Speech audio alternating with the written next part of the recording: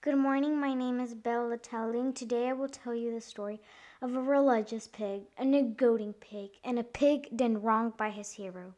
Today I will read The Three Little Pigs by Roald Dahl. The animal I really dig above all the others is the pig.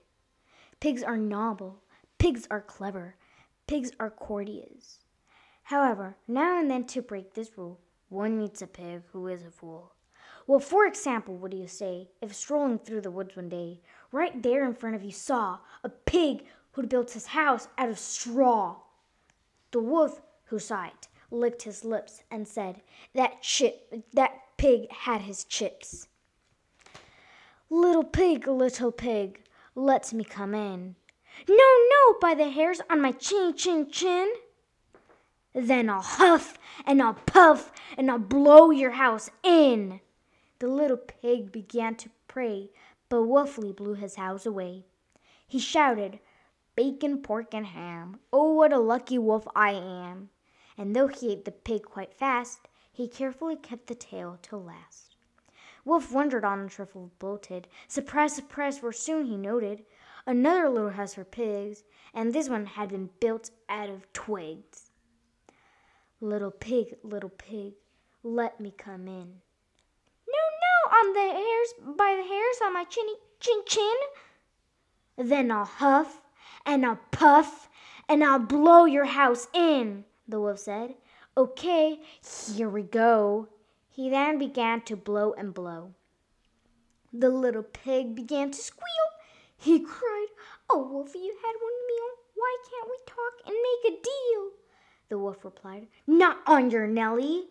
And soon the pig was in his belly. "Two juicy little pigs," Wolf cried. "But still, I'm not quite satisfied. I know how full my tummy's bulging, but oh, how I adore indulging." So creepy quietly as a mouse, the wolf approached another house. A house which also had inside a little piggy trying to hide. But this one, piggy number 3, was bright and brainy as could be.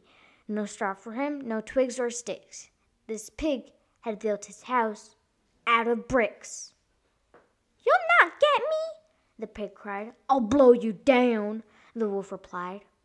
"You'll need," pig said, "a lot of puff, and I don't think you've got enough." Wolf huffed and puffed and blew. The house stayed up as good as new. "If I can't blow it down," Wolf said, "I have to blow it up instead. I'll come back in the dead of night and blow it up with dynamite." Pig cried, "You brute, I might have known." Then picking up the telephone, he dialed as quickly as he could the number of Red Riding Hood. "Hello," she said. "Who's speaking who?"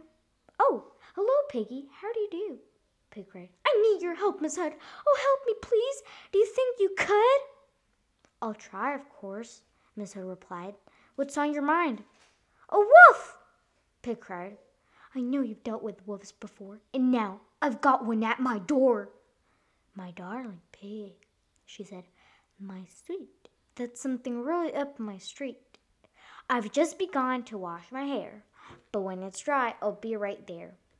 A short while later, through the woods came striding brave Miss Riding Hood. The wolf stood there, his eyes blazed and yellowish like mayonnaise. His teeth were sharp, his gums were raw, and spit was dripping from his jaw. Once more the maiden's eyelid flickered.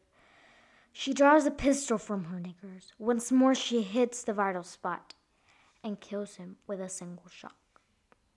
Pig, peeping through the window, stood and yelled, "Well done, Miss Riding Hood!" "Ah, Piglet, you must never trust young ladies from the upper crust. For now Miss Riding Hood, one notes, not only has 2 wolfskin coats, but when she goes from place to place, she has a pigskin traveling case."